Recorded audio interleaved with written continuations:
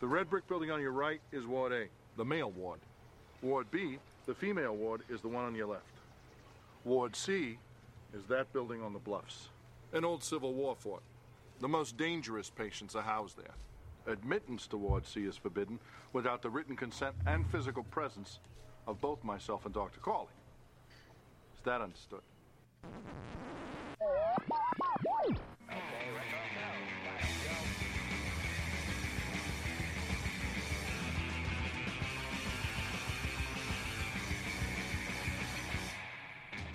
Hello and welcome and hello. This is Wait, You Haven't Seen, and it's a podcast where we talk about movies that at least one of us has never seen before.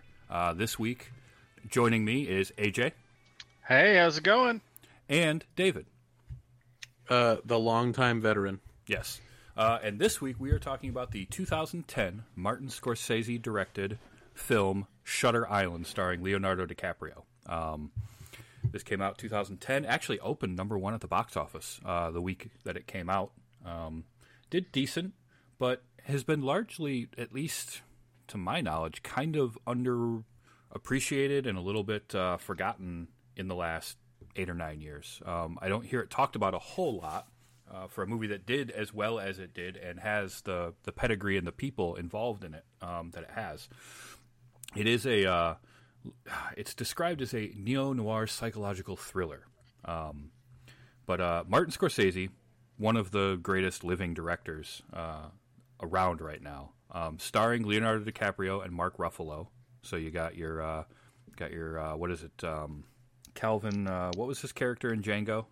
Django Unchained, Calvin something or other, and the Hulk. Yeah, a great combination.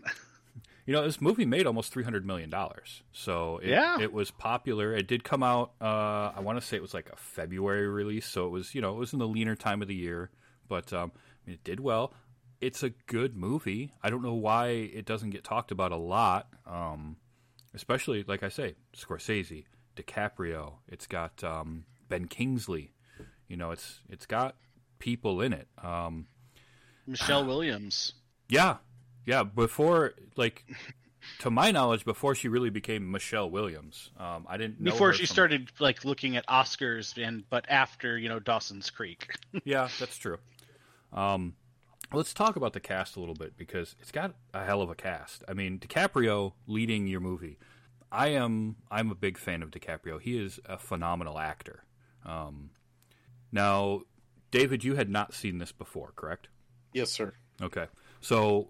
What did you think of DiCaprio in the role?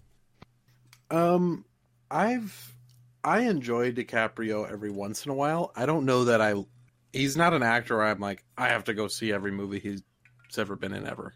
I think in the role, he did well enough. Okay. Yeah. AJ, what did you think of DiCaprio? Oh, I think it was a great job. Anytime he doesn't have to turn blue and fall off of a piece of wood and drown is an upswing for him. Also, a fair bit better than his days on Growing Pains. That really was incredible acting, where he actually drowned. Yes.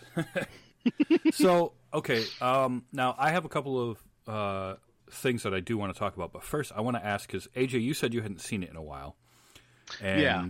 David, you hadn't seen it before. What did you think of the characterization he had, kind of the accent that he was trying to put on as, the Boston, Boston U.S. Marshal? Because I had some notes when I was watching it about that. But I want to get your idea first, AJ. What did you think of his accent, especially? I've never been to Boston. It sounds a lot like the stereotypical Boston cop accent you see in films, I guess is how I would describe it. Same sort of thing you would see in any other film, where you've got Boston cops playing a certain age group. So I think it kind of fit in there. Whether it's accurate or not, again, I've never actually visited, so kind of hard to say. It's interesting that you say that because remember that 4 years before this movie was The Departed, which was also Martin Scorsese and also led by DiCaprio, where he's playing a cop in Boston. But David, what did you think of his accent? I thought it sounded like everybody's cheesy, stereotypical Boston accent. I didn't think it was anything special. Okay, I kind of actually like the way that you guys are describing that, because when I'm watching the movie, and the first time I saw the movie, my thought was, wait a minute, I know he can do a really, a pretty good Boston accent, but for whatever reason, the first time I saw this movie, I thought he keeps dropping his accent. He's not holding it.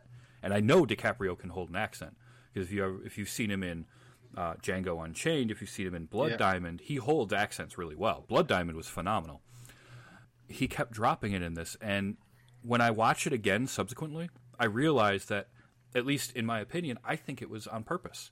Because think about his character in this now. His character is not a U.S. Marshal from Boston. He thinks he is, right? Because, obviously, spoilers, we give away the twists in all these movies, but he's not Teddy Daniels. Yeah, true. That's actually an interesting perspective. I'd be interested, and I guess I wasn't paying enough attention to it that way. I'd be interested to go back to the scene right when he wakes up in bed, realizing who he is. I'd be interested if he had the accent there. I don't think he does. Now, I did capture a little bit of audio, and there is a couple times where, let me see if I can find the one that I had where you can hear his accent drop. Where did I put it? Well, here's him really holding his accent, and this is early on. This is when they're on the boat. It was the smoke that got her, not the fire. So that's... It's the smoke that got her, right? 4 years. And that's very Boston. Where was the other one? I know I have it here somewhere, but well, here you go. So this clip is when he's talking to Max von Sydow's character, and he's talking about the guy's English. And listen to, there's two parts of this. I kind of cut it together, but you can really hear the accent heavy in one part and not in the other. His English really is very good. You hit the consonants a tad hard, though. You really hear that kind of a tad hard. But the first part of that, he's not holding it as much. Yeah. So it was really interesting to listen to this and pay attention to that, after the first viewing, when you're looking, because once you know the twist in a movie like this, you watch it again, you're watching it, it's a very different thing. The best description of that kind of feeling I've ever had was somebody was explaining, I think they were talking about The Usual Suspects at the time, but they were saying that watching a movie like this multiple times is kind of like seeing a play, but sitting in different parts of the theater. Every time you see the play, you're seeing it from a different angle. You catch stuff that you didn't notice before. And, any kind of thriller like this where it's got twists and it's got stuff that's really keeping you guessing or trying to keep you guessing, I think you get that. And that was something that I kind of paid a lot more attention to this time around was the little hints that gave away that Teddy wasn't really Teddy. And because if you think about it, I mean, the movie starts off, they're coming in on the ferry, right? And all of the guards are super tense, and they're, you can play that off, and they play that off in the movie as like, well, we've got an escaped patient, and everybody's on edge and all that. No, they're tense because they've got this freaking crazy dude who beats the hell out of people, and he doesn't know who he is. Like, that's why they're so tense. That's why everybody's on, pins and needles. Like, when you watch it, and David, I think you should watch it a second time now that you've seen it once, and kind of pay attention to some of that stuff, because I think you'll get a very different experience watching it when you know that Teddy's actually kind of cuckoo for Cocoa Puffs. Yeah, interesting. I think you just decided we need a second podcast and another 6 months where we actually go back and rewatch all of them and do further analysis. Yeah, maybe. Who knows? Well, let's pause the podcast now. Watch it again, and we'll start back up later. There you go. No, I mean, I just think it makes what I felt the first time I saw this movie as an okay performance a lot better in retrospect, because now you realize that no, DiCaprio's playing a character who's playing a character himself and doesn't really know what's real and what isn't, and really believes that he's this person because of the trauma that he went through. No, that makes sense. Interesting. And I don't know, a lot of films in that like better category. You not only do they have rewatchability, but they're enjoyable and you can get something new out of them. That, you're hitting it hard. Yes, that is exactly what we're seeing here. You go in already knowing what the twists and turns are, and you pick up on things, as you pointed out, with like the dropping of the accent. You wouldn't notice that the first time around or appreciate it. Second, third, etc. Yeah, you do pick up on those nuances, and probably why it's you what you get out of the better actors, actresses, directors is seeing that detail that you didn't see on that first pass that other films perhaps miss. Mm-hmm. Yeah, absolutely. You would do what I did and write it off as not the best accent ever. I mean, that's exactly right. And there's other little things like Ben Kingsley's character. He's the doctor, and I think there were moments where he was kind of trying to tip his hand a little bit, as far as like, no, this is all a fiction. I mean, he talks about. There's a line actually where he says this. To sustain the delusion that her children never died, she's created an elaborate fictional structure, and she gives us all parts to play in that fiction. I mean, right there, he gave the movie away there. But because the first time you see it, you don't know anything, it doesn't hit you. But when you watch it again, what you notice is the way he structures that sentence, the way he says it, and then when he, that last pause before saying we all have parts to play in that, and then he looks right at DiCaprio, fiction. Like, he's trying to tell the guy what's going on. So, those are little subtle touches that I really like in a movie like this. And you also saw that when he and perhaps the other doctor were mentioning how he had certain defense mechanisms, which, looking back and, going backwards, you go, yes, he's actually alluding to the fact that he is crazy and a patient, and that it's not just some doctor analyzing a marshal. Right, exactly. But, at first blush, you'd think, oh no, he's just, he's psychoanalyzing the marshal. And you realize some creepiness to the whole film just being a little weird. Yeah, exactly. Into like the way that you perceive Mark Ruffalo's character from one viewing to the next changes a lot when you realize that he's his doctor, and there's a reason why he never leaves him alone.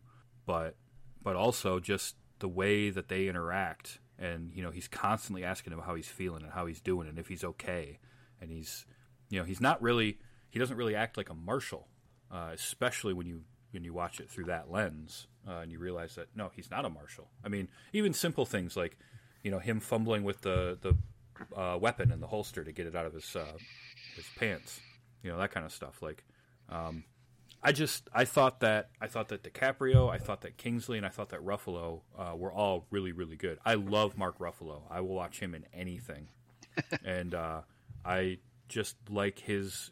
There's something about his screen presence. So when I saw that he was in this, I enjoyed that already, and I just thought he did a really great job. And it's not perfect by any stretch, but I did think that it was a really well done, really well put together cast. The head guard is played by where's his name? John Carroll Lynch. And he's kind of a character actor. He's the deputy warden. He pops up in a lot of movies as like a small part. He was in Zodiac. He was in Volcano. Fargo. I remember him in Fargo. Yep. And I always like him. You had I liked seeing Emily Mortimer. Oh yeah, that was great. Smaller part, but I've always loved seeing her on film. Mm-hmm. So. Patricia Clarkson was good, as the other Rachel. Jackie Earle Haley in a small role. This was 2010. That was after Watchmen, right? Yes, Watchmen was 2009. Okay, so kind of Jackie Earle Haley riding that wave. Obviously, I mentioned Max von Sydow.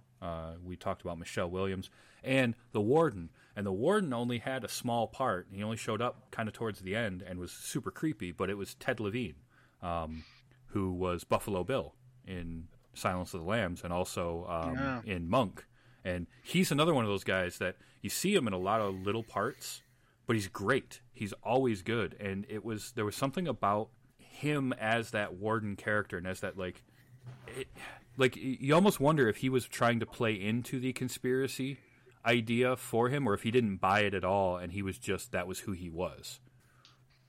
Probably would take another watch shortly after having watched it recently to really try to pick that apart a little further. I mean, and sometimes you have to be careful at what rabbit hole you go down. It's true. There are times where you're doing, you're looking at something and coming up with some insights, and there's other times where you try and you just kind of create your own fiction, I guess. Well, that's the beauty of films as an art form, is that they can be interpreted like that. Ted Levine, the warden, had one of my favorite moments too, and I did capture that, and that was this one. If I was to sink my teeth into your eye right now, would you be able to stop me before I blinded you? Give it a try. That's the spirit.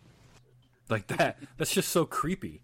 And that's where I'm like wondering, okay, was he part of everything, or did he just not buy it and he's just a weird warden?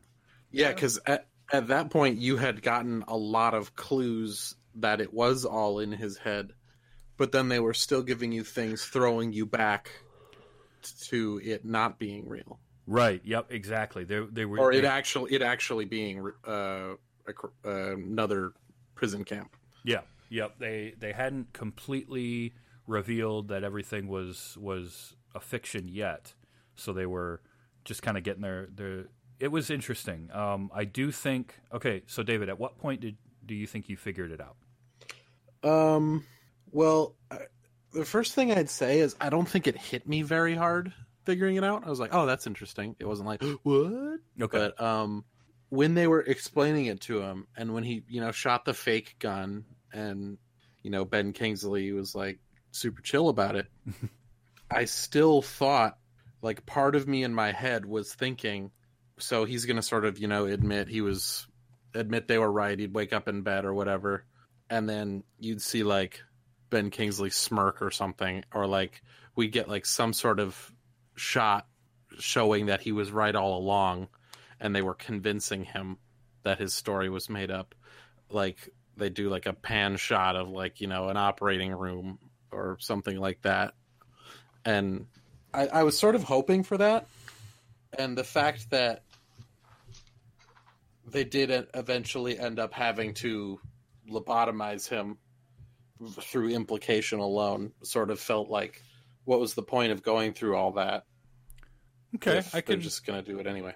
Yeah, I can see what you're saying there. I think the idea was that, Ben Kingsley as Dr. Cawley, he believes in rehabilitation. He doesn't want to do the lobotomies.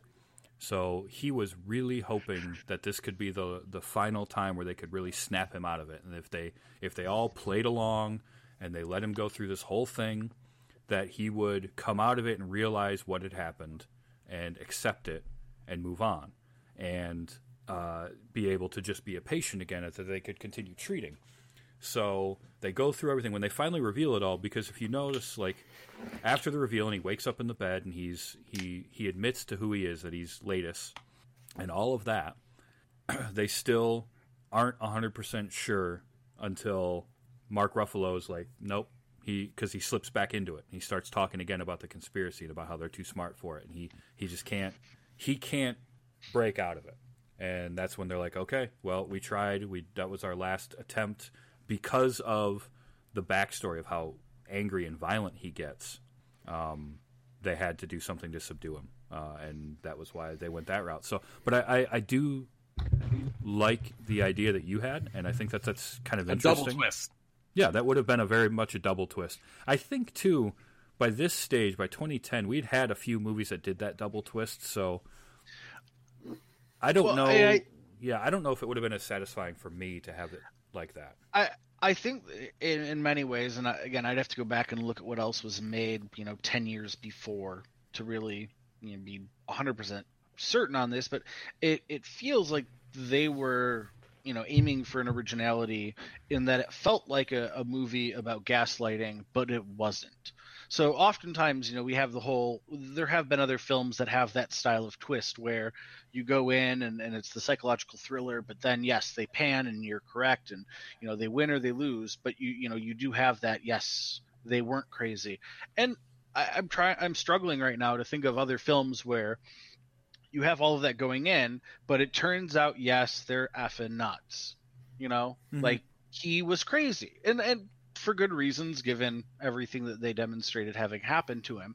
But like, I felt that it was a better film because he was crazy. It wasn't he was, they were going to go ahead and have the whole conspiracy, and it was that, yes, he was crazy. That was the story, and we didn't try to like do a double fake or anything. Well, and I think if they go the double fake route, that movie's been made, and it's been made better as The Usual Suspects, because that's really what that was. That was the double fake, in that they set up the entirety of the movie telling you one thing, and then they say, oh, but it's this, and then you get the reveal that it's actually neither of those things at all. So I think that's a better way to do that. I think I agree with you, AJ, in that I kind of like how this movie was setting up for this big grand conspiracy, but you're not quite sure. There's all sorts of little clues as to what are we seeing, and is it really what we think we're seeing? And then it turns out in the end, nope, he's actually just a complete nut. And that's that. And kind of dovetailing on what we were talking about earlier with sort of the little touches and the little things, how many of those do you think you picked up on?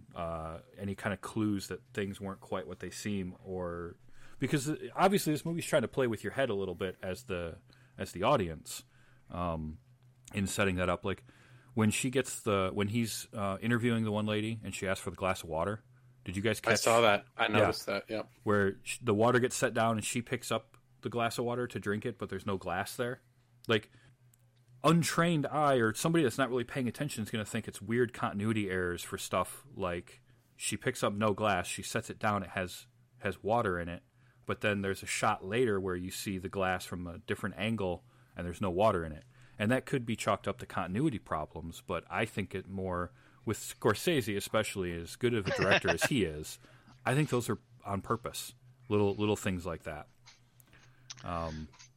This was not a Starbucks cup in season 8. I also really liked the way they did the dream sequences.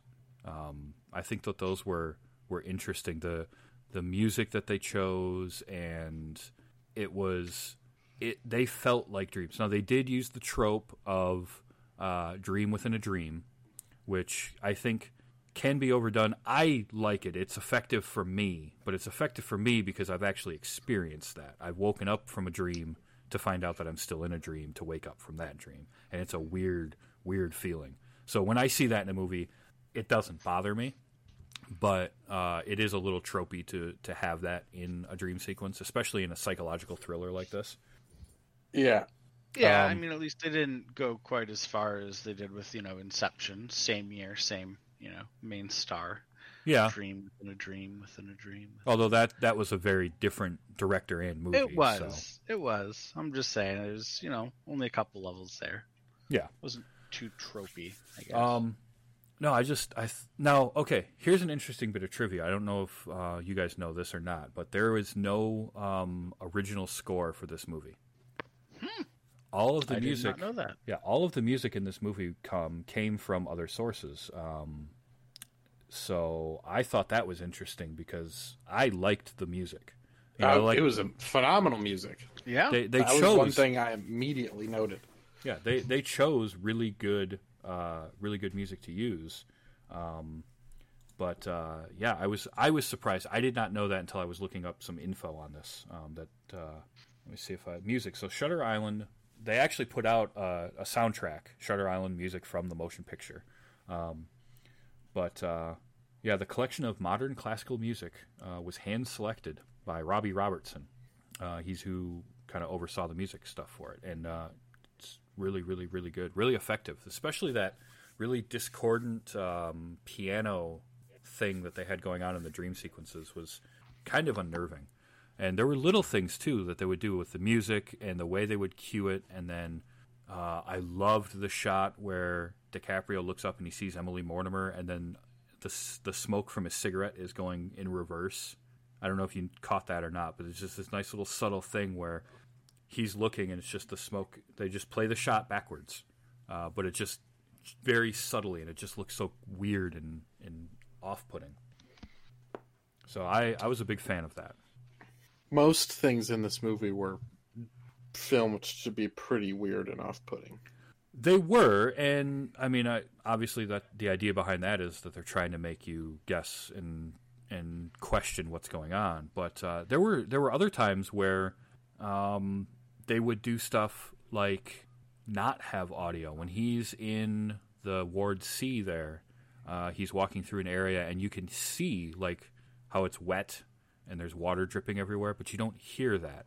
And that to me is almost as effective, if not more effective, than having that ambient water dripping in the background. Because asylums, I always picture with that, like, I don't know what it is, but for whatever reason, when I think of an asylum, I think of an old building, and the walls are, like, always wet, and it's always dripping water, and you got that visual without the audio to go with it, so that can kind of mess with your head, too. Well, it's certainly a creep factor. Getting rid of that audio reference. So, David, you did like the music. That's cool. I'm glad to hear that. Okay. Overall, what did you think of the visual style of the movie? Because for the most part, it didn't rely on a lot of like digital effects, but they did do some, obviously. Yeah, it seemed very well put together from a cinematographical standpoint. I feel like a lot of these thriller movies take place in areas near the ocean, or it's super rainy, or it's the woods, just because they're eerie zones, and it's tricky to film them the same things for the millionth time and have it be interesting. I thought they did that a couple interesting shots in the movie where they definitely made those sort of cliched zones feel more interesting, like in the asylum, which the Civil War, like, you know, you sort of think that old asylum, like you said, it's either, you know, wet or it's white walled, and this asylum was much more prison-y because it obviously was a prison, and sort of it added good a breath of fresh air to those pretty cliched settings for movies like this. Yeah, no, I agree. I mean, I think visually, I think the movie was pretty effective. Yeah. You know, so you've got good director, you've got a good cast, you've got a good feel for the vision of the movie, an interesting way to do the music. I can't think of a movie like this where there was no original score. I mean, there obviously have been plenty of movies that have, you know, just licensed music, but I can't think of one in this style that's gone that route before. So that was kind of neat. Did either of you know that this was based on a book? Yes. Mm-hmm. Okay. I did know that. I'd be interested I have to not read the book, though. No, I have not either. But I'd be interested to read the book, even knowing kind of everything that's going on. Now I have to read Dune and this? Well, the fun thing with Dune is that it just keeps going and going and going. Because there's like 20-something sequels and a few dozen prequels, too. Yes, but you'd really only have to read the first one, so you'd be fine there. So it's based on a book, and what I thought was kind of neat was there's probably the most effective line of dialogue in the movies right at the end, where Teddy Laeddis has slipped back into Teddy, and he's talking to Chuck, and he says, you know, this place makes me wonder, which would be worse, to live as a monster or to die as a good man? And that's not in the book. But what I thought was kind of interesting was, let's see. It's not in the book, and inspired an article in The Guardian over what the movie's ending really meant. DiCaprio and Scorsese never gave concrete answers, but a Dr. James Gilligan, his theory on it was that Daniels did choose his fate. The idea is that, yes, he knew... He had kind of come to grips with everything, but at the same time, he knew that he couldn't run the risk of possibly hurting anybody else. So he was going to sort of give himself up, I guess, if that makes any sense. So it's sort of a form of committing suicide by giving the Shutter Island staff the green light to fully lobotomize him, which is an interesting way to take that at the end, because you think about all this character has gone through. You know, he's in World War II and all the just shit that he saw during that, that I can't. First of all, to try and get into the headspace of that character, I can't even imagine that part of it. And then you take on the fact that now, he also has to deal with the fact that his wife killed their children, and then he killed her, and so he creates this elaborate fantasy world that he lives in. And when it's revealed that it's a fantasy world to him, the thought in this theory anyway is that he realized, okay, yep, this is all fake, but you know what? I'm too dangerous to be let loose kind of thing, so I'm just going to go ahead and give myself up. It's pretty powerful. Yeah. If that's how it's chosen to be interpreted, which I don't think is a bad interpretation, because and obviously he may have regressed the character so far back, but in the Lighthouse, he was so against that being a possibility. You'd think if he went back to that possibility, unless he regressed so far, he would probably have still been pretty hostile rather than sort of letting it seem like it's all okay, and he's still sort of got the reins on it to his partner, Chuck. Partner.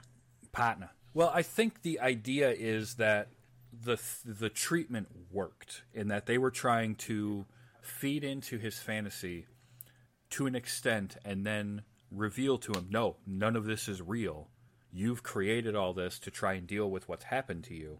That the idea was that was going to snap him back into reality and make him come to grips with what had happened so he could start to heal from that. And I think what this theory states is that all worked, and he was able to come to grips with this stuff happened to him, but he knows himself enough to know that he can't fully heal from it, so he needs to go away. Yeah, he knows he's not okay with what he had done. Yes. Yep. So, yeah. And look, the movie isn't perfect. I do think that it was a tad long. It was about 2 hours and 15 minutes. He probably could have cut down to about 2 hours on this and not really lost anything. I don't think it was necessarily poorly paced, but I did think while it was important to have him attack that guy and, really beat him pretty badly. The hydrogen bomb thing? Yeah. While it's important to have that as a plot point, and, you've got to show him with the anger and all of that, I do think that they could have maybe... It didn't have to be a completely independent character. Like, he's on his way to find the Jackie Earle Haley character, whatever his name was. George. George could have been that guy that he ran into again. It could have been that. Like, I don't know. I did feel like that. I'm gonna have to disagree with you on that, because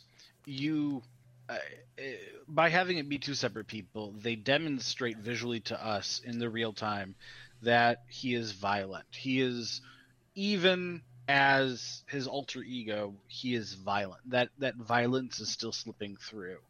And when we go ahead and actually find the other character, and you have that entire dialogue sequence, it goes to go ahead and build the case against his character, saying he wasn't this one time, it wasn't that one time. Yeah. He is continuously violent. Otherwise, what is his crime if you kind of go back and put everything together? That he killed his wife. Given all of the things that happened, I'm not sure that, I'm not suggesting that's okay, but I have a feeling that, a lot of other people wouldn't respond well to coming home to their 3 children being murdered and floating in a pond, that going to have a little bit of a, something on the psyche. Yeah. No, I think it really builds up more of the concern of the character and why, versus he killed his wife after he came home and found that she'd murdered her 3 children. Like, there was so much more on top of that than just, he'd murdered one person with a lot of this, special circumstance. It really drew out that anger, that violence that we saw it, once, and then we go ahead and see back the result of it from a previous time, and the fright on the other character's face. You did this to me. You did this to me. Otherwise, if you get rid of either one of those or both, I think it changes the movie a lot. Just because you have someone who doesn't have this violent background that we have to be afraid of. You have someone who is delusional and killed one person, in a situation. It kind of removes why the guards would be afraid of him, and a lot of what's around why he needs to be at this location versus some other institution. That's a fair point. Also, he had shared that he wanted to get George out. Yeah, no, you're not wrong there. That does make a lot more sense. Well, it makes sense. I retract my previous statement. Oh, and I'm not trying to I just think that was a particularly important event in my opinion. That's all. No, you're not wrong. I think the H-bomb thing was just a fake lead that they were trying to make you feel like it was more important than it was, but it was even less important than they were trying to make you think it was. True. So talking about kind of circling back to some of the visual stuff to it, I had a note written down. There's that shot in Ward C where it's overhead and he's walking through it, and then the way the camera spins and that just weird angle. I'm such a sucker for shots like that. And oh yeah, creative. Creative, and I love them. Unabashedly, I love just goofy or odd or discordant camera angles and camera shots like that. They will win me over every single time. So I really like that. I will though. I do think you're 100% right on. It was a little long. I think that you probably could have cut out. I think the boat scene was a little extra long. At the beginning, coming in on it. Yeah. I would have said that some of the trekking around was a little long. We know there's a storm. They did a really good job filming that. I mean, that was phenomenal film. But I'm not sure all of the different times where he's going up this and down that, and then all the rats, and I'm not sure all of that was needed. You needed to see the second Rachel. You needed to see the cigarette on the cliff. I feel like you probably could have removed minutes out of the film by editing a bit more tightly in some of those scenes when they're outside of the main property. Yeah, I think that makes a lot more sense than what I was saying before of ways to kind of tighten it up. Little things I think could have brought the runtime down just enough where it just felt like there were a few times where the pacing fell off a little bit. Mm-hmm. And if you wanted, I'm sure we could go back through, scene by scene and actually remove one or two without affecting the story, because there were some bantery things, mostly with Mark Ruffalo's character, that established the rapport and you understand better about how he's the Doctor, mm-hmm. but perhaps wasn't worth the extra several minutes. Yeah. You still would have gotten everything without it. It did feel like it dragged a few times. Wouldn't be the first film, certainly not going to be the last. No. And I'm sure that there was probably a lot that they did cut already to get it down to 2:15. Which would be actually interesting, just, not that I love a long, drawn-out film that feels like it drags, but it would be interesting to see what, the first edit was, just to see what else, Scorsese had kept in, on that first run-through when they were putting things together, whatever director's cut or et cetera. Yeah. It would have been whatever film we did not get to see. Yeah, I do think, though, especially David, because you hadn't seen it yet, it'd be worth watching again in a month or two and pay more attention to some of the subtle clues and little things that they and see where maybe you can kind of figure out where they tip their hand, because I'm looking over my notes from watching it, and at one point I'm like, oh, we're halfway through and they're starting to tip their hand a little bit more, and then right after that I had the realization, but if you've never seen this movie before and you don't know the twist to it, it just looks like a cop that's seen too much and he's tortured by it while he's trying to figure out this other weird case. So I think that you might get something out of it watching it again. Sure. I kind of want to come back to the casting a little bit, because it's just such good character actors in all these little roles. Even the small role of the dream sequence version of Andrew Laeddis. the guy with the big scar and the two different colored eyes and all that. And it's Elias Koteas, and I adore him as an actor. Like, he's always fun to watch. It doesn't matter what it's in. It doesn't matter how bad the movie is. He, for me, is something that elevates it. Now, you can't say that, he's in this movie enough to make it worth watching for him, but to see him pop up in there and, like I said, Ted Levine or Levine as the warden, like little things like that, I think make a movie like this better than it really has right to be. So Ben Kingsley was the shining star for me. Oh man, so I always liked Ben. He is great, and he had two moments, and I caught both of them that made me just chuckle while I was watching it. The first one was when they find the little slip of paper that's got the rule of 4 and who is 67, and there's this little exchange, and I did bleep it a little bit because of the F-bomb that gets dropped, but I just love this. Who is 67? If I know. I have to say, that's quite close to my clinical conclusion. Like, he's just like, yeah, I'm just going to kind of not really, like, there's no way a doctor would really go that route, but it fit, and I just thought that was funny. Yeah, that's pretty close to my conclusion. The other one was when Teddy gets into the lighthouse, and he kicks in the door, and then Ben Kingsley says this. Why are you all wet, baby?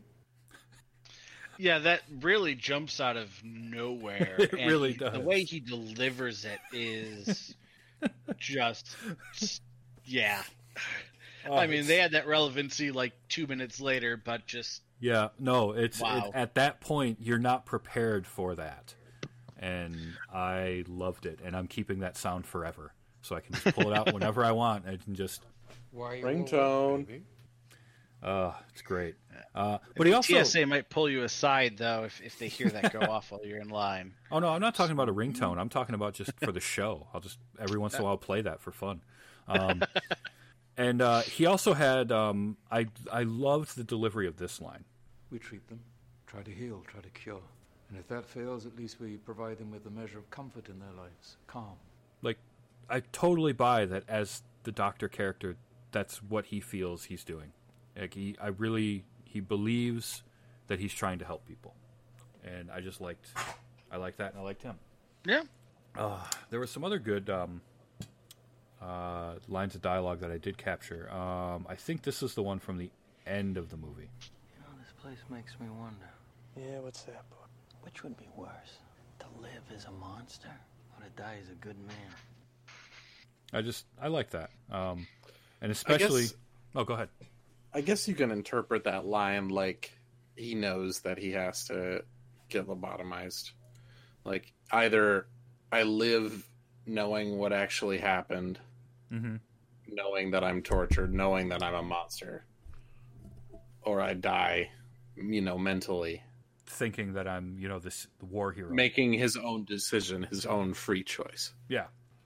So I guess that sort of plays into that theory, which I kind of like. The deputy warden did a really good job of keeping his accent, and he had, of course, he was very insistent that nobody have firearms. Gentlemen, you will not get through this gate with your firearms.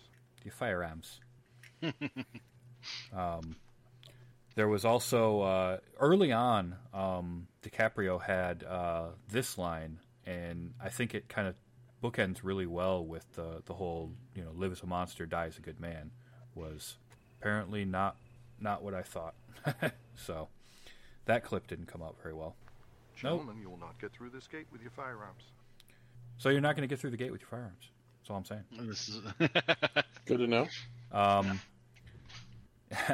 I did think it was kind of funny how he never remembered that he was from Seattle.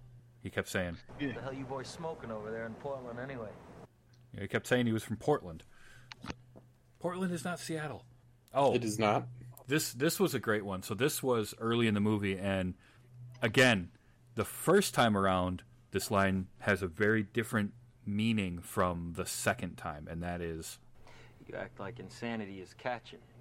Because he says that, and if you... Now, when you watch it a second time and you know that he's the one that's insane, Yeah, it makes it a lot different. Interesting. I like it. Overall, I think this is one I'd easily recommend to anyone to watch. It wasn't too. I mean, certainly there's the psychological violence, but it's not a bloody film. It's not scary. It's got some creep factor. It's got some thrill, and I think they tell a really good story. Really I was gonna solid. say, I think there was one jump scare right when the patient jumps out that was in the trailer. Yeah. No, that I watched right before I watched the movie. Yeah, it's not a jump scare movie, which I appreciate. Yeah, but it would have meant a lot more had it scared me. Yeah, maybe. Well, okay, so we've kind of got AJ's take. He liked the movie. So, David, as a first-time viewer of this movie, what's your take on it? It's good. It's definitely. I don't think I'm going to rush out to watch it again, but I do definitely think I would benefit from a second watching. Yeah, and it definitely is something that I think is worth watching a second time. But it's nice to hear that you did enjoy the movie. So that's always I prefer when we can get you to watch a movie for the first time that you do enjoy and not be like Tank Girl. So a day that will live in infamy. It will. I'm never going to live that one down. But you won't, and I will never forgive you. It won't be the last one that I have you guys watch that you don't like, or there might be something that I end up watching that I don't like. Who knows? Although it's hard for me to not like movies. I'm sure if we put some effort towards it, we could find one or two. Well, yeah, I'm quite certain of that as well. But no, I think overall it's a good movie, and I think it's worth seeing, especially if you're a fan of either Scorsese, because it's got a lot of his hallmarks in it. It's got a lot of it isn't the most Scorsese feeling movie, but it definitely has his fingerprints on it. If you like DiCaprio, I think it's worth watching. And if you like psychological thrillers, I think it's worth watching. I don't think it's the best one. I don't think it's even necessarily the best psychological thriller I've seen in the last 10 years. But I think it's an underappreciated movie for the most part. So I guess I really like the fact that it is a psychological thriller, and yet we don't have anyone dying. I'm sure there are plenty of examples where it doesn't happen, but my immediate thought when someone says psychological thriller is that, I think, like Zodiac style, we're hunting someone that's a murderer, or, there's something crazy like that going on in the background, and like bodies will show up. And you didn't have that here. And I guess I liked that aspect, that it was a psychological thriller. It told a solid story. And we didn't have to worry about, people are dying. It feels like people dying oftentimes goes with psychological thriller. That's a good point, and I didn't really think about that. And all the times that I've watched this, there isn't really a body count in this movie. I mean, not really. Not in the present day. In the present day. Like, backstory, yes. The kids World War wife. II, his wife and kids, yes. But, present day, nobody dies while they're on the island. So, just something I guess I noticed. So you don't see that with the psychological thrillers. Again, I'm sure you can find some. Well, yeah. Maybe someone will come out and go, well, here's a list of, 1,000. But I don't think it can't really come to, top of my mind. Just like, oh, yes, here's a bunch of, psychological thrillers where nobody dies. No, it always seems like you have like a boogeyman and or like death. Yeah, you don't you're really right. have that here. Because a lot of psychological thrillers are either dealing with a supernatural force, or it's something based around like a serial killer. Serial killer, yeah. Often. Most of the time, because that's just kind of where Hollywood likes to go. So, no, that makes perfect sense. I did not think of that. I like that angle to it. It's very interesting. All right, well, I think that's pretty good. I think that we have a consensus. We all liked the movie. It was well put together. Phenomenal cast. I got nothing else really to say about it. I just enjoyed the movie. I would recommend it. It features Grammy Award winner Ben Kingsley, as well as Oscar winner. Because I think this movie has 2 Oscar winners in it. Is that all? Well, a lot of them that were... Scorsese, Kingsley. I was just talking Okay. actors. I'm trying to find, because I thought I saw a trivia thing on it, but it had, anyway, it was a couple of Oscar winners, plus, several people that had been nominated for Oscars as well. This was kind of neat, too. So, Scorsese and DiCaprio, before they decided they were going to make this, were actually working on getting Wolf of Wall Street made, but they couldn't secure the financing for it, so they made this movie. And then 3 years later, they made Wolf of Wall Street. Okay. So, in some ways, we can kind of thank this movie because it probably helped them to get financing to have a movie make $300 million. I'm just saying. Especially when the budget was 80. All of those are large amounts of money. Don't get me wrong. But some of the, especially with the superhero films we've had recently, between actor pay and just the amount in special effects, the budgets on some of those are, a couple $100 million, and so they have to hit even bigger numbers. But yeah, I mean, and they do. They're generally pretty safe bets. Yeah, but they made 300, and it was all on acting. It was. Yeah, it wasn't green screen. It was on acting and a good story, and they almost quadrupled their money. People saw it based on the people's names. And anytime I could turn around, get quadruple my money on something, I'd be happy. I don't know about you guys. If I gave someone $8 and they gave me $30, I would be pretty happy with that trade. Yeah, I take that trade every day. So this was interesting, and I did not know this. So Scorsese and DiCaprio have worked together a few times. This is the only movie that they worked together on that didn't get an Oscar nomination. Wow. Because they did Gangs of New York, Aviator, The Departed, and The Wolf of Wall Street. All got Oscar noms. This didn't. That's interesting. I would say it is the weakest of those movies, certainly, so I can kind of understand it, but I'd be interested to go back and look sometime and see the Oscar, because this was originally supposed to come out, I think, in the fall of 2009.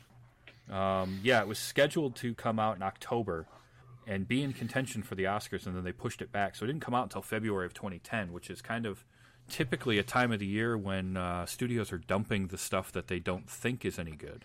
Yeah. So, I don't know. I do think that it's a much better movie than maybe its reputation or at least its legacy is. Because I don't hear a lot of people talk about it, and that's unfortunate because it's pretty good. And I'd just like to throw out there, to the movie studios, let's go ahead and get in this habit of just doing quality films year-round and sprinkle the mediocre ones in year-round. I hate it when I've got a glut, there's 1 or 2 months of very little to go to see at the theater, which I enjoy doing. And then all of a sudden we'll have a ton of stuff during the summer, and then we'll go ahead and have another dip, and then a huge, it's no, let's just go ahead and... Yeah. This is 2019. Let's go ahead and just try to work on having decent all year round. Really? I get the reasons, the Oscars and that, but come on now. Yeah, no, I agree with you on that 100%. Yeah, but and I'm not a movie guy, as you guys may have noticed, or at least not to the degree you guys are. But what I am is a video game person, and I think that year-end waiting is even much more apparent in gaming. Oh, yeah. And I think that does kind of make a bit more sense in gaming because it's the holiday season. A game is generally going to be more expensive than a movie ticket. But there's always a drought from January to June-ish. So you have to scour your Steam library. Exactly. Except for 2020, if you paid attention at all to E3 this week, well, if you everything remember, is coming out. Witcher 3 was originally slated to come out in November, and then they pushed it back to, I think it came out in March of 2013 or 2014, something like that. Interesting. And so that was, it may just be a CD Projekt Red thing. Could be. I guess we have so many other things that try to work out that business cycle, flatten that business cycle. I'd like to see that in some of the entertainment industry. Yeah. Netflix has gotten better at it where they're staggering releases of stuff regularly so that people won't drop it and then come back for 3 months. There's something new every other month. that you want to watch. There's something new almost every other week at this point. It'd just be nice to see that across the rest of the entertainment industry, and I say that to the TV studios as well. Everyone's familiar with like your fall lineup, and then we started getting a little bit more of this like short spring lineup when we decided to drop things that didn't do well in the fall. We've got a few new things to come up, and there's a little bit of a summer lineup, but like the summer lineup ends up being typically like that, like throw it out with the garbage, let's see if anything happens, because people are it's 2019, like people are gonna, Netflix has demonstrated this. If you have a good show, people will go ahead and watch it any time of year, and they will sit down and watch it, all of it, in a week if you let them. So yeah, that's true. And I would agree. I understand some of the marketing behind we're going to stagger our movies throughout the year. We're going to put our big movies around Christmas. We're going to put our big movies in the summer. And you put your big blockbuster tentpole movies in the summer months because kids are out of school, parents can take them to the movie. It's something that people will do on a hot summer's day. They can go sit in the air conditioning.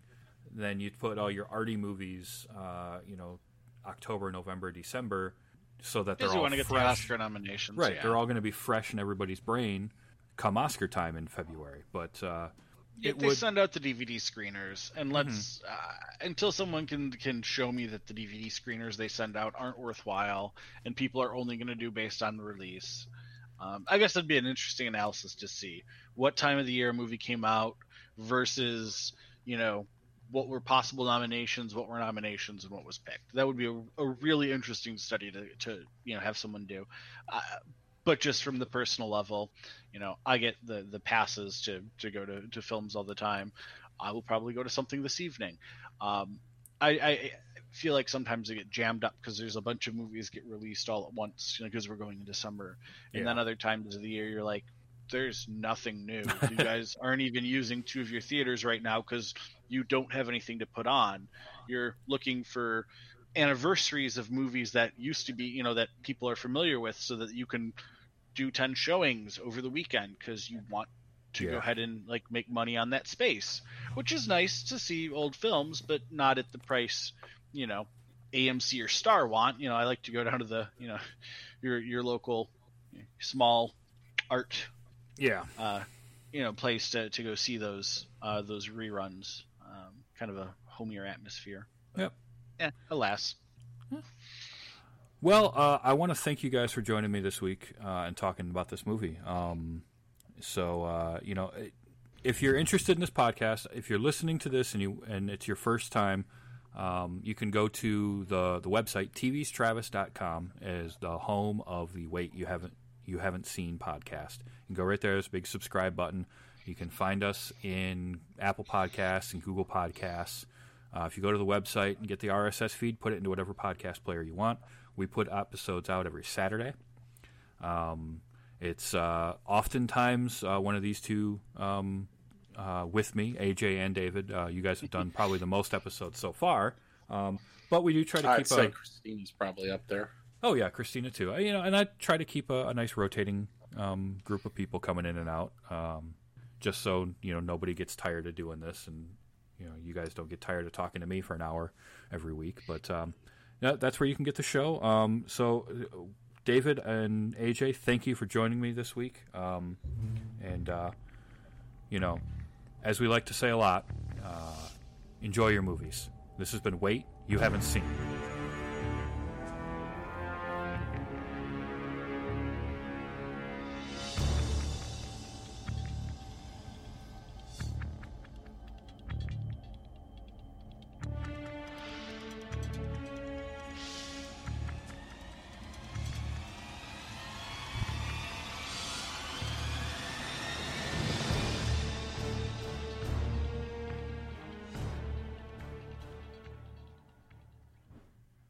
Thousand plants with thorns as big as my dick.